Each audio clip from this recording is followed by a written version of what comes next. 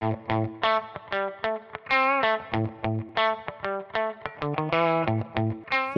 to Gerstel's Making Labs Work podcast, the show about analytical chemistry, interesting instruments, and the challenging analytical problems that they solve.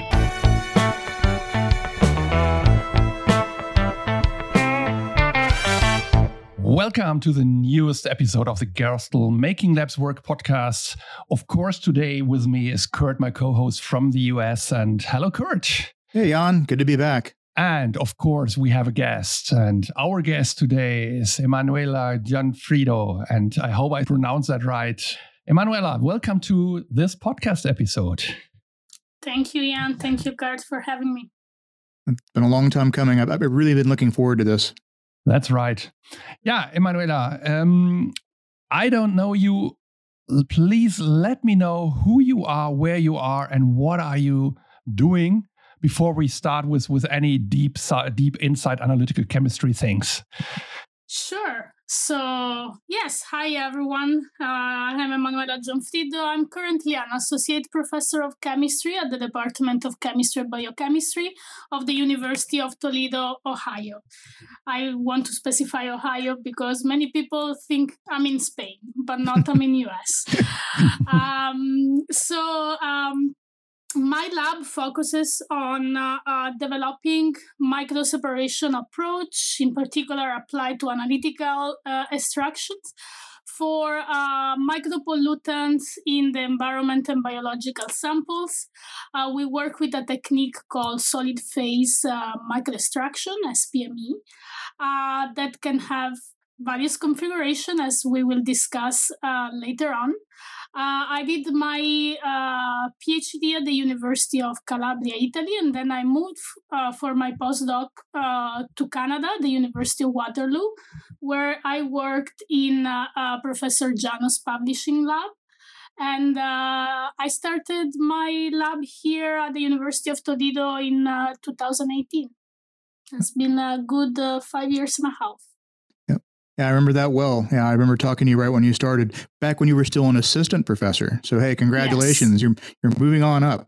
And I can see why. Some cool publications. So really cool. Thank you, Kurt. And we've known each other a long time. And of course, we've known Dr. Pavlichin a long time, too. We got involved with some of his work with thin film SPME, and which I know you got involved with, too. We've been doing more crazy things like wine and beer and things that taste funny kind of work, which is my background.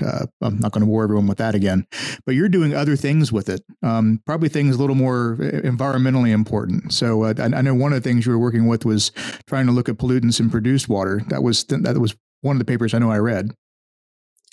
Yes, that actually was a challenging but very rewarding project at the end.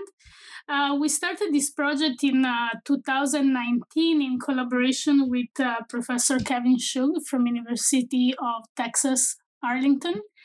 And we had, as analytical chemists, often we have to face challenges in the characterization of complex samples. So produced water was one of them.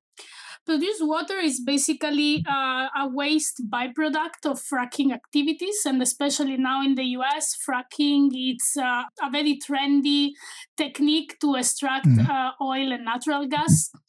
And the thing is that thousands of gallons of this produced water waste were generated in the US every day. With that, it came the issue of how do we recycle, how do we dispose of this new type of waste. So in order to dispose something, you need to know what's in there, because you need to develop and strategize maybe like filtration procedure or the mediation procedure for this type of produced water. So produced water, just to give an idea how complex is it, it's a water-based sample that contains very high concentration of salts, very close to the level of brine, but also contains residues from oil. So it's a very complex mixture that is very hard to characterize. On top of that, many fracking companies, they add a chemical blend that improve the fluidodynamic of the fracking process. So at the end of the day, you can really find a lot of chemicals in this produced water. Now, the challenge comes, okay, it's so complex. How do we characterize, especially in an untargeted fashion? We never know what is in that produced water because every fracking site may use different chemical blends or, have different type of oil composition and so on. So we took the challenge and they said, okay, let's give it a try.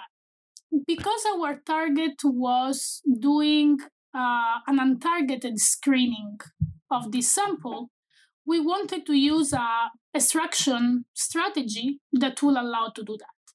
Based on our previous experience with thin film microextraction, we thought that could be like the best option. And in fact, it revealed to be the best option, both for direct extraction from the produced water, but also for extraction from its headspace. The reason why we did both direct extraction and headspace extraction, because we wanted to, our hypothesis was, okay, can we get complementary chemical information by extracting from the headspace or directly from the water? And yes, we did. So we could find chemicals, organic solubles, as we call them, that were characteristic for the direct immersion, meaning we could only extract them by direct immersion, and few of them we could extract only in the headspace. At the end of the day, we were able to characterize more than 200 chemicals in these produced water samples with only 15 minutes extraction. It took a little while to tweak all the extraction condition in such a way that we could achieve very reproducible results. Imagine the more complex is your sample, the more your reproducibility will be affected. Yep, of course. So, yes. So thin film revealed to be the best approach for us. Then we actually expanded this work because we, through a collaboration with Kirchhoff's lab here in my department, we also screened metals. So we had a very broad chemical characterization of this sample in terms of organic molecules and metals, and we actually used chemometrics to merge all this data, and we were able to differentiate the chemical profiling based on the sampling site. Oh, that's really cool. So you were doing metals with this too? I mean, okay, let's back up for everyone for a second, because I don't think everyone knows thin. I think a lot of who our listeners know what SPME is. Not everyone knows what thin film SPME is. Yep. So we should probably back up for a second and explain that. So I could do it, but you were there when it was being developed. So I'll let you do that. Yes. So SPME, we all know it in the format of the classical fiber. Yes. And although the fiber works great for so many applications, it can be fully automated. So it provides so many advantages for high throughput analysis. One of the limitations is the amount of sorbent we can immobilize on the device, because it's a small fiber. It's only like 1 centimeter long, and the thickness can range from 50 to 100 micrometers. What do we do when we need a higher extraction efficiency and possibly a faster extraction? Well, we take that extraction phase and we spread it on a flat surface. In that way, we are creating a thin film that has a higher surface area to volume ratio, which speed up the analysis time. And on top of that, because of the geometry of the thin film, you can immobilize more extraction phase on it, and that will enhance the extraction efficiency. Yeah. So that's the main difference between fiber SPME and thin film SPME. And for these listeners who don't know anything about SPME and thin film SPME, it's just to collect chemical things out of the water and out of the air or headspace in a sample.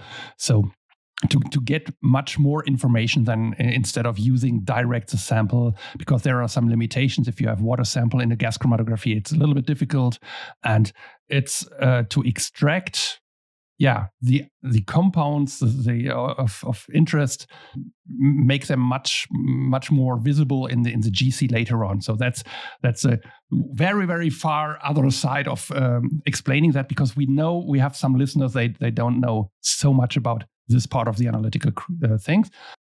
Yes. And thank you for clarifying that, because so SPME is a great technique not only for cleanup, but for a selective pre-concentration of molecules. That sounds better than my words, yes. Not at all. But, with this work with the produced water, it would have been so difficult if we decide to do it by, for example, diluting the sample and shoot it in the GC. Because we would have injected salts, we would have injected oils, we would have contaminated the GC.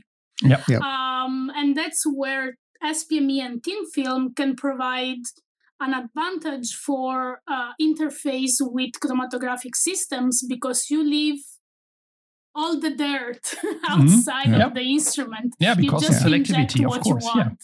Yeah, it's always selectivity. Yeah, one of the things that's cool about it for me is that the number of different phases you can get on it. We've been able to get a lot more polar stuff out of, say, whiskey or tea or a lot of human beverages. I mean, you're talking with produced water, you're talking about something someone would never drink, but thin film is actually being used. Hopefully not. but we're also using it for things you do drink, and we're getting some great results with it. It does a lot of cool things. But back to the metals. So are you doing the metals like as it gets suspended in the thin film, doing some kind of digestion after, or is the metals done on the same sample, or what's that workflow look like? That was even my question. Yeah, we're curious. For the metal, we are using a special sorbent that was synthesized in the lab of my collaborator, Professor Kirchhoff. So they use this, they call it polypyrrole sorbent that is selective for metals. Wow. So we didn't immobilize this sorbent on a thin film. We just did what we call dispersive SPE, solid phase extraction. Mm-hmm. Yeah, I got it. So we suspended this powder basically in the sample, then we recover it, we desorbed the metal. And this sorbent is interesting because it can extract a lot of metal, but it has selectivity, an enhanced selectivity for rare earth elements that are the one that usually are in a very low concentration in these samples, but we were still able to recover them. So you've got this produced water, you've got metals in it, and a variety of those. You've got petrochemicals in it because it's coming from the geology that would produce natural gas, which would be petrochemicals, and all these other additives. I mean, that sounds really complicated. You've got, and you said you characterized 200 or so. That's got to be even more. I mean, it's got to be, especially for non-targeted work, which is always challenging. I mean, how far do you see this going in terms of how many more components? It's got to be probably in the thousands. Exactly. So we imagine our chromatographic run was 60 minutes, meaning it was quite long. I don't think we can see everything. I can see we can extract actually way more than we can see in the GC, because I believe we can extract also compounds that can be analyzed with LC. We didn't get there yet, but that would be the next step in our work, is to analyze, it's to develop an on-target method for liquid chromatography, so that will give us the full range of chemicals, GC amenable and liquid chromatography amenable. Also, I think an implementation of this work could be done by switching from a GC to a GC-GC, bidimensional chromatography. I was thinking that too. So our chromatographic space will be even broader, and we could be able to see like even more analytes than the one we have identified. Yeah, GC is well known in the petrochemical industry for being able to characterize lots of petrochemical groups. Mm-hmm. So that's really cool. Yeah, I always wonder too. I had a thought as you were talking about it. Besides produced water, like the oil sands in Canada, I mean, that's the same kind of thing. You've got surface water that's being exposed to oil sands. It's almost got to be similar. And then I think they're extracting stuff out of the sand. So there's chemicals involved with that too. I have a colleague at Yale who's involved in that. I think I'm going to connect you two after the podcast. Sure, that would be great. Yeah, that's really neat. Yeah. Thin films is probably one of the more exciting things that have gone on lately. I wish back when I was doing milk and orange juice that I had access to that. So, but it hasn't stopped there. You're working on something else now, something about biocompatible films too, or Yes. We actually have published recently a paper where we developed a fully automated workflow for gas chromatography analysis of xenobiotics in plasma. So xenobiotics are all those molecules that we can find in plasma, like human plasma or animal plasma, but they are not supposed to be there. So they don't come from the organism. It's something that comes from the outside. They can be drugs, because drugs are not supposed to be in our system unless we take them, pharmaceuticals. Or they can be environmental chemicals that get into our bloodstream through environmental exposure. Right. So although there is a lot of work done, even with SPME, to characterize biofluids via SPME-LC, there is not much work done in terms of gas chromatography. And the main limitation was that the type of SPME fibers extraction phases were not really compatible to direct immersion, to be directly exposed to complex samples. A few years ago, I think about 7 years ago, new biocompatible extraction phases were released in the market. And we started using them a lot. We developed them at the University of Waterloo. This was one of the main work that I've done during my postdoc time there. We use them for a lot of food analysis. So we analyzed samples like grapes, strawberries. Then we moved into more complex foods such as avocado. We even analyzed seaweed. Our collaborators at Millipore Sigma analyzed spaghetti sauce. Okay. So cool. Yes, we basically went from very healthy food to less healthy foods. We covered them all. And then once I moved here at Toledo, since I'm very interested to understand link of exposure between environment and living system, I thought, okay, I really want to try these biocompatible fibers for biofluids. And that's what we did with this work. So we use just a small amount of plasma. We developed the method spiking pharmaceutical and pesticides, and we could automate the whole workflow from the extraction to the rinsing of the device before desorption, and even the desorption in the GC was automated using Gerstel MPS. And cool. It worked quite well. Yeah, I really wish that's something. Again, I'm showing my age. I really wish I had access to that earlier on. I actually right when I got out of graduate school, I remember when I was at International Paper, I took a class on SPME from Dr. Pavlichin. So that kind of dates me. But but anyway, I remember doing orange juice with SPME, and yeah, at the time. It would work if you knew what you're looking for. We could extract out impurities from paper or other things we were looking for, but it pretty much guaranteed the fiber would be producing limonene for life. So, yes. I'd really like to try out some of these fibers on some of these food matrices that are much more challenging. And avocado, that's got to be a good one. I mean, talk about high lipid content. I mean, that's got to be a real challenge. That was a tough project. We also did soy milk, but the avocado one, that was tough. I can only imagine. Wow. So yeah, so many advancements in this, and yeah, the other thing we skipped over because it's kind of understood between the three of us, but there's no solvents in this. So there is no solvents whatsoever. Exactly. So my wife manages it's funny. My wife, Emanuela, and myself are all Ohio natives, and now anyway, and so my wife runs a drinking water lab in Ohio, and for her, when you talk about trying to characterize water, it's always some kind of methylene chloride extraction. So hopefully as this technology gets more advanced, we can get everybody into the solvent-free world of dealing with these analytes. Yes, and there is a lot of push from our analytical extraction and analytical technology community to really go toward greener methodology. Yep. We owe this to the next generation. We owe this to our planet. So we are doing our part. And I think the contribution that the invention of SPME has given to this field, it was important to really bring awareness on the fact that greener analytical chemistry is possible, starting from the sample prep.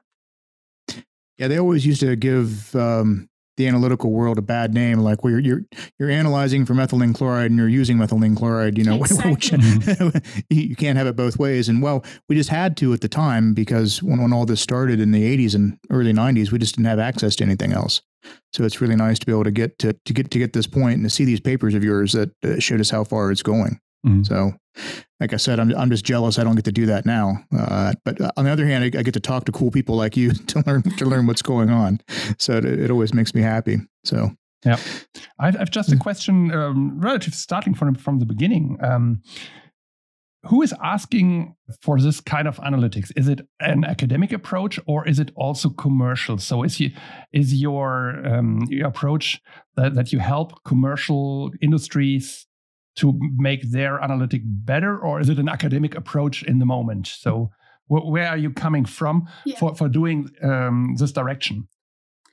I think it started with academia because, in academia, we are a little bit more flexible on what we can, but also what we want to do. And, the push always comes from, if you allow me, from money, right? Yeah. The more we can save, the more we can do. And, especially right now with the huge increase in prices that all chemical supplies have experienced, saving on solvents, saving on energy, it's critical. It's really important. Mm-hmm. Yeah. So maybe everything started from there, but then people realize, hey, I can save in terms of how much waste I'm producing in my lab.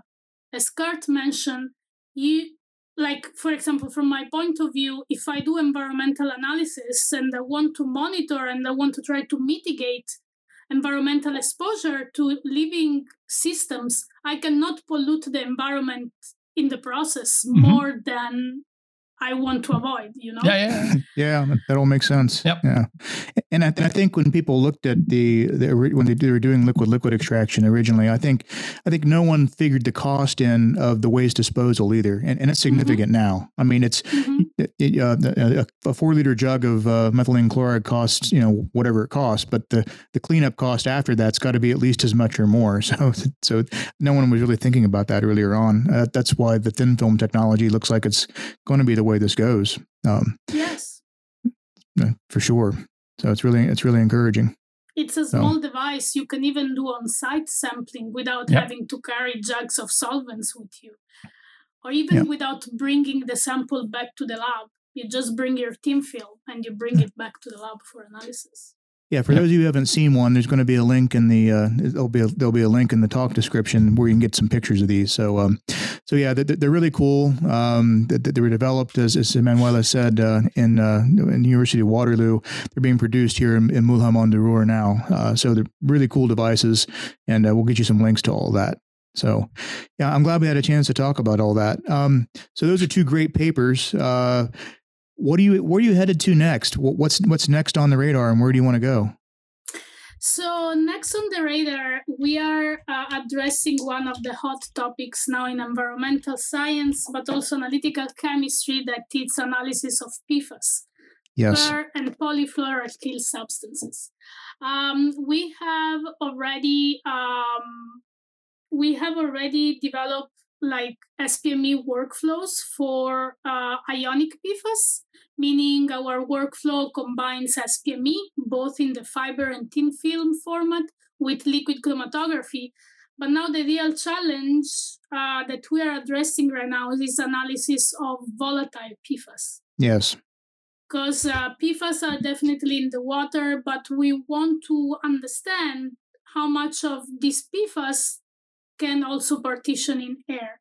So what we are developing now is a fully automated workflow with our Gerstel MPS and GC to analyze fluorotelomere alcohols and other volatile PFAS. We start from water samples, and then we increase the complexity of the sample.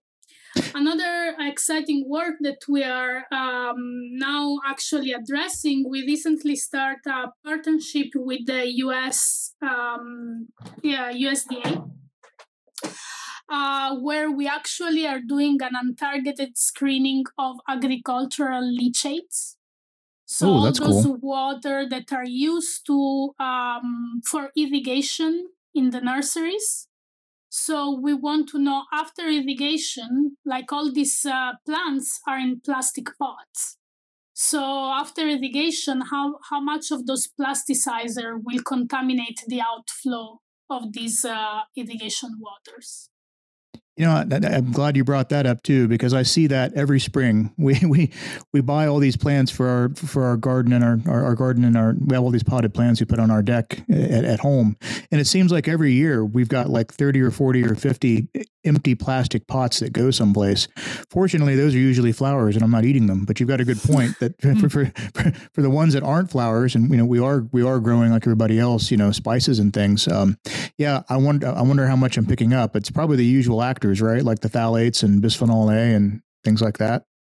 Yeah, and we're especially focusing on these waters that are used for greenhouses. So in the greenhouse, all these plastic are subjected to heat that we shouldn't experience. But I think in Ohio, in these days, we are experiencing similar temperature that what they have in a greenhouse. But that definitely accelerates the release of plasticizer in this irrigation water. So we are doing this type of assessment. Yeah, it's funny you bring that up. I got really lucky. So ironically, you're in Toledo, Ohio right now. When I'm not in Germany, I'm in Cincinnati, Ohio. So we're in the same state, but I'm here in Germany at the moment. And I've been talking to my wife. I'm lucky. The temperature here has been very reasonable in Fahrenheit, right around 82 or 83. But I think you hit 96 or 97 this week, which is 37 C. So yeah, that's pretty darn hot. And you're right about how our European listeners, this is like about 41, 42 degrees Celsius. yeah, it got so crazy. So we're suffering a little bit here in Ohio right now. but your point's right though. I mean, a lot of this stuff where people thought, okay, I'll make a plastic pot for a plant in a greenhouse and it'll be fine. I don't think the temperature acceleration that was built into the thinking of that at the time no one would have. It's just getting incredibly hot. So I think this is a great topic of research. I'm looking forward to reading that paper too. That's going to be cool. Yes, we're looking forward to see what this water contains. Yeah. And we will use thin film to do that. So. And you've probably got a very busy academic calendar coming up too. Did we manage to catch you right before classes started, I hope? Yes, we start classes next week, so right on time. Exactly. I can only imagine. I remember my university days very fondly, but I also remember being a TA and doing a lot of the teaching, and that was a lot more work. And of course, from your point of view as a professor, it's on top of that, that's even more. So got to be a busy time in your life right now. So yes, I'm lucky to have a very motivated research team that, the research we do is because of them. So I'm lucky to work with very passionate people.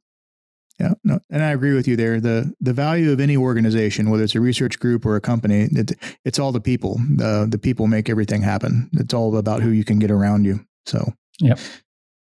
Which is one of the reasons I always like talking to you. You've always got great ideas. So it's always fun to talk. So thank you, Kurt. I want to thank you. So, and thank you for taking the time today. It's been great talking to you. I keep threatening to come and see you. It was actually scheduled, and then COVID came. So I need. Yes. hope they can get up there this fall during our after classes. So it'd be wonderful. Well, thanks again for coming. And Jan, for our listeners who don't know, Jan's the brains behind the technical operation here, who makes everything work. So I want to thank Jan too for all this. It's good to be back. We had a dry summer in terms of podcasts for several reasons, mainly due to it being summer. So we'll leave it at that. But we're just glad to be back, and I hope you all have enjoyed this episode. And we're looking forward to having you around for more. And Emanuela, we'll probably wind up having you back here before too long when you have some more data to show. Sure, definitely. Thank you for having me today. It was a pleasure chatting with you both. Yeah, wonderful. Yeah, awesome. Thank you also from my side. It was a pleasure to listen to you both, to get some information about, or deep information about thin film SPME and SPME. Yes, I'm very interested in getting the results or seeing the results for the PFAS and also the plants stuff you mentioned. So hopefully we speak us again. So thank you very much at this point from Germany, and have a nice time. And please let us know where we can find you, that we put that in the show notes. And for our listeners, you don't have to write that down. Look in the show notes, look on our website where the podcast is mentioned, and then you can get all the informations where you can reach us. And of course, much more important, how to reach Emanuela to stay in contact with her and her team, and to get the newest information about these technologies. So, yep. Yeah, thank you. Yep. Well, thank you, everyone, and we'll talk to you again soon. Bye, everyone. Bye-bye. Bye. Bye.